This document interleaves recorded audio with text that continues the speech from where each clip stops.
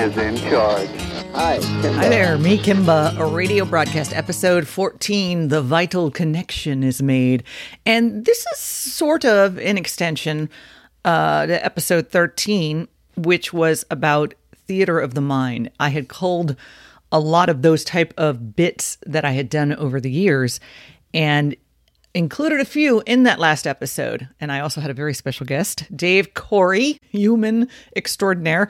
For timing reasons, I had to leave quite a few of these bits out. But what's bringing me round to them again is the connection that these types of breaks, bits, creativeness, theater of the mind, it's that kind of connection that, however you want to refer to it, it's that connection that it makes between the creator, the DJ, and the listener. And the impetus for episode 13 was a comment by my friend Tim that he had remembered an April Fool's break that I did where I was broadcasting from a concrete pipe. Then I was talking to another good friend, telling him I was working on that last episode of Theater of the Mind. And he said, "Oh, like your National Tap Dance Day?" And I said, "Yes, exactly."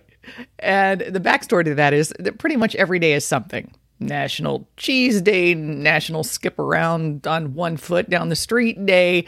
Well, in May, it's National Tap Dance Day. And in honor, I would do every year a tap dance in the studio. Or did I? So the fact that he remembered it was already cool, that he remembered I did this tap dance every year. But then I told him, I said, well, I found several of them because I did it for quite a few years. And I said, but I only want to pick one to use. And he said, do you have the one where you almost fell? And I said, oh my God, that's the one I picked. And I will play it before this podcast is over. But here's the significance of those two remembrances from Tim and from Rob. I've been on the air 33 years in South Florida. Breaks are what we refer to anytime you stop to chat for a bit. The real quickies that are in between songs, not so much, but when you kind of stop down to chat for a little longer, that's considered a break. So I'm not going to do the math because I'm in radio. I can add time like nobody's business, but outside of that, it's all you. So figure out this word problem. 33 years on the air, anywhere from 2 to 4 breaks an hour. And then there were some specialty shows where I probably even stopped down a little bit more and did more breaks an hour. Then anywhere from 4 to 6 hour shift. And then working anywhere from 5 to 7 days a week, given the year. So without even doing the math, in 33 years, that's a lot of breaks. And to have one person who's not in radio remember one Monday night back in April of 1991, and another who is in radio, but has his own breaks to remember and remembers this tap dance break from May of 2005 is why I'm here. I mean, that is why I got into this. Creativity outlet for me, sure. But my goal really was to make an impact, to make people laugh, to maybe take somebody's crappy day and turn their frown upside down. And maybe I sound like it's National Cheese Day today, but really, I love what I do so much. And I wanted you to love what I do so much. And the fact that almost 30 and 15 years respectively later, that something I did resonated and is remembered so distinctly is really all that and then some. And that's the connection that radio had and still has to some extent. But that interactiveness between the DJ and the listener is not nearly what it was. Social media is simply not the same, a different kind of thing, but social media doesn't equal listeners. So that interaction is on a completely different plane. Listeners hear DJs still, but how many DJs hear listeners anymore? And it does matter. I mean, I've seen some instances where the listener is even now considered an afterthought when they are really the ultimate client. And a lot of that can be a direct result of the PPM rating system, which, if you're so inclined, I detail what that means and what that's all about in episode 7 of Me Kimba Radio Broadcast. There are also listeners who will remember things that you didn't do, but they attribute to you. Kimba, I remember when you got hit in the face with mud at Zeta Fest. Was not me. I know who it was, but it wasn't me. Kimba, I remember when you were on She. Nope, only Zeta. And Kimba, I remember when you said you had lug nut body parts. Nope, again. I know who it was. It was someone who worked the same hours as I did on a different radio station. But no, there were a lot of these connections with listeners that I have to this day, really. And I'm hoping in an episode very soon to get a few of them onto the vodcast.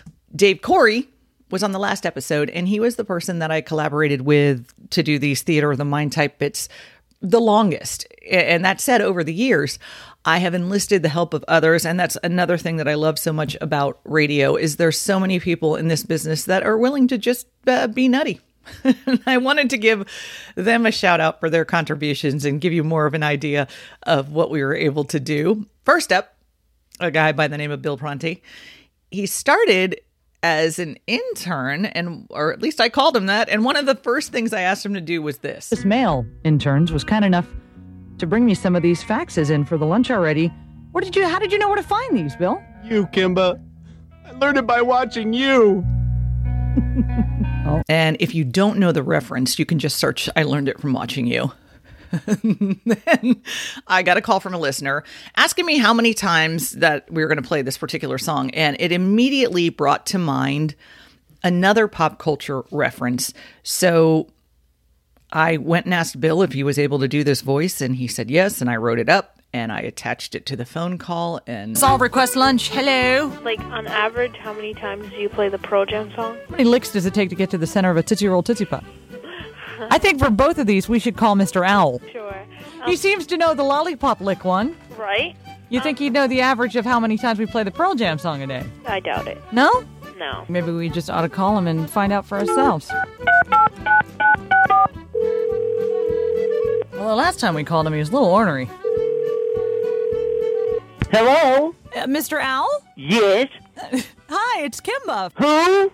Kimba. Who? Kimba. Who? It's Kimba. God, I just love with you, DJ. All right. That's very nice, potty mouth owl.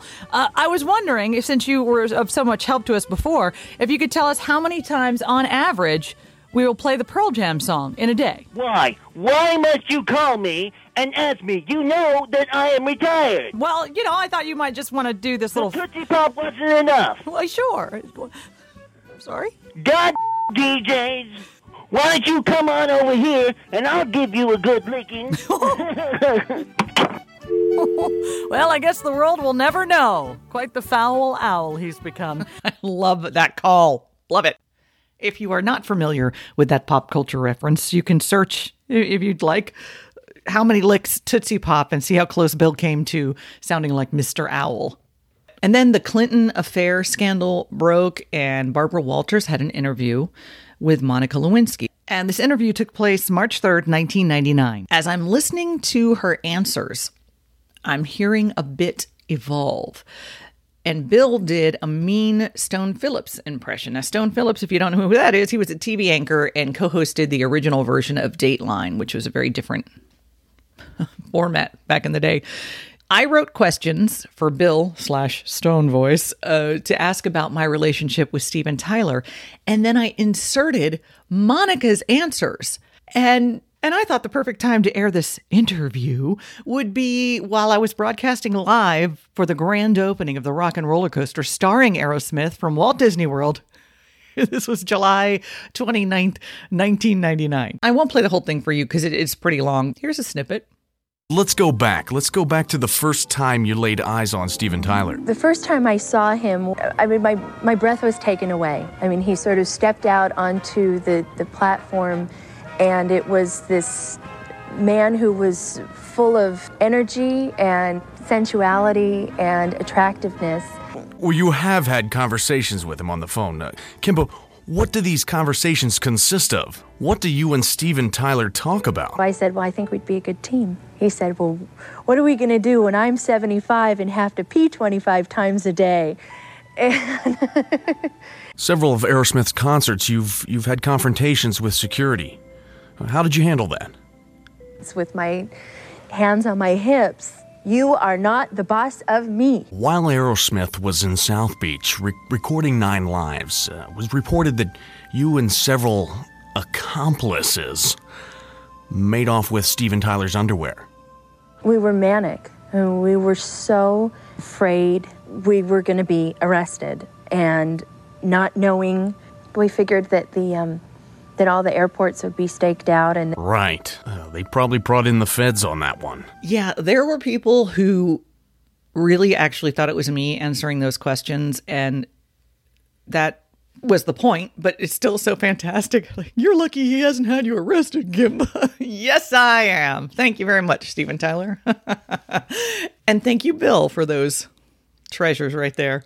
And that was when I was at Zeta. And then when I went over to Coast, there was a production director named Kevin Powell. In 2011, 50 Shades of Grey was all the rage. Specifically, 50 Shades Darker was released in September of 2001, which coincided with Talk Like a Pirate Day. So I said to Kevin, hey, can you do a pirate voice?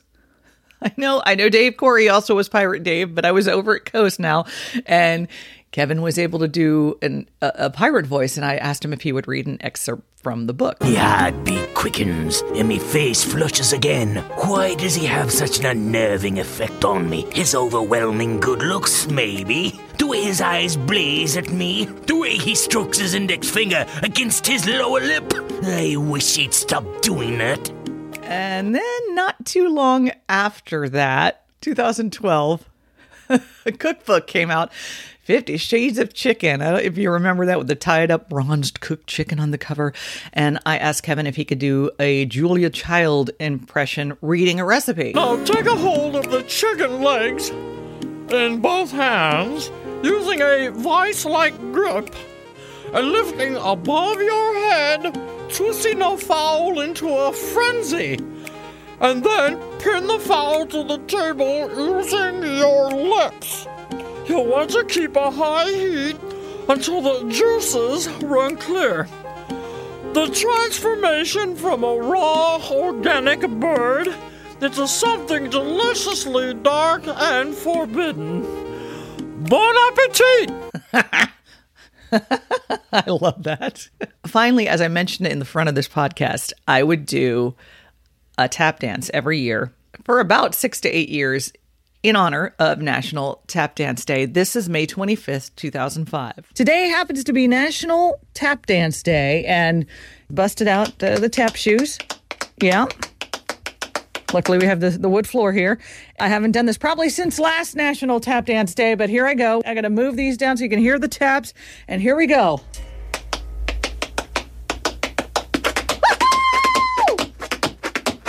Yeah! Whoop, almost fell. Big finish.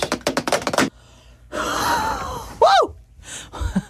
Well, I should probably practice that a little bit before I come in and try to do that. Well, happy National Tap Dance Day. Yes, National Tap Dance Day from 2005. One of the reasons I did it is because I love tap dancing. Used to take lessons as a kid.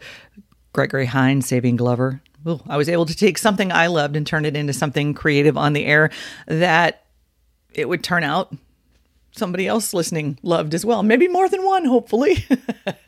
But I am forever grateful that my breaks, somewhat crude or otherwise, have stuck with some of you for so long. And I mean, that's what makes all of this, the good, the bad, the ugly, the fired, so worthwhile. Thanks again to Dave Corey and Bill Pronte and Kevin Powell and all of my cohorts in creativity. As always, there's the video version of Me Kimba Radio broadcast. The vodcast can be found at youtube.com/herkimba. Thank you for being one of Kimba's herd. Thanks for listening to Me Kimba Radio broadcast, episode 14, The Vital Connection is Made. This Kimba's on the radio.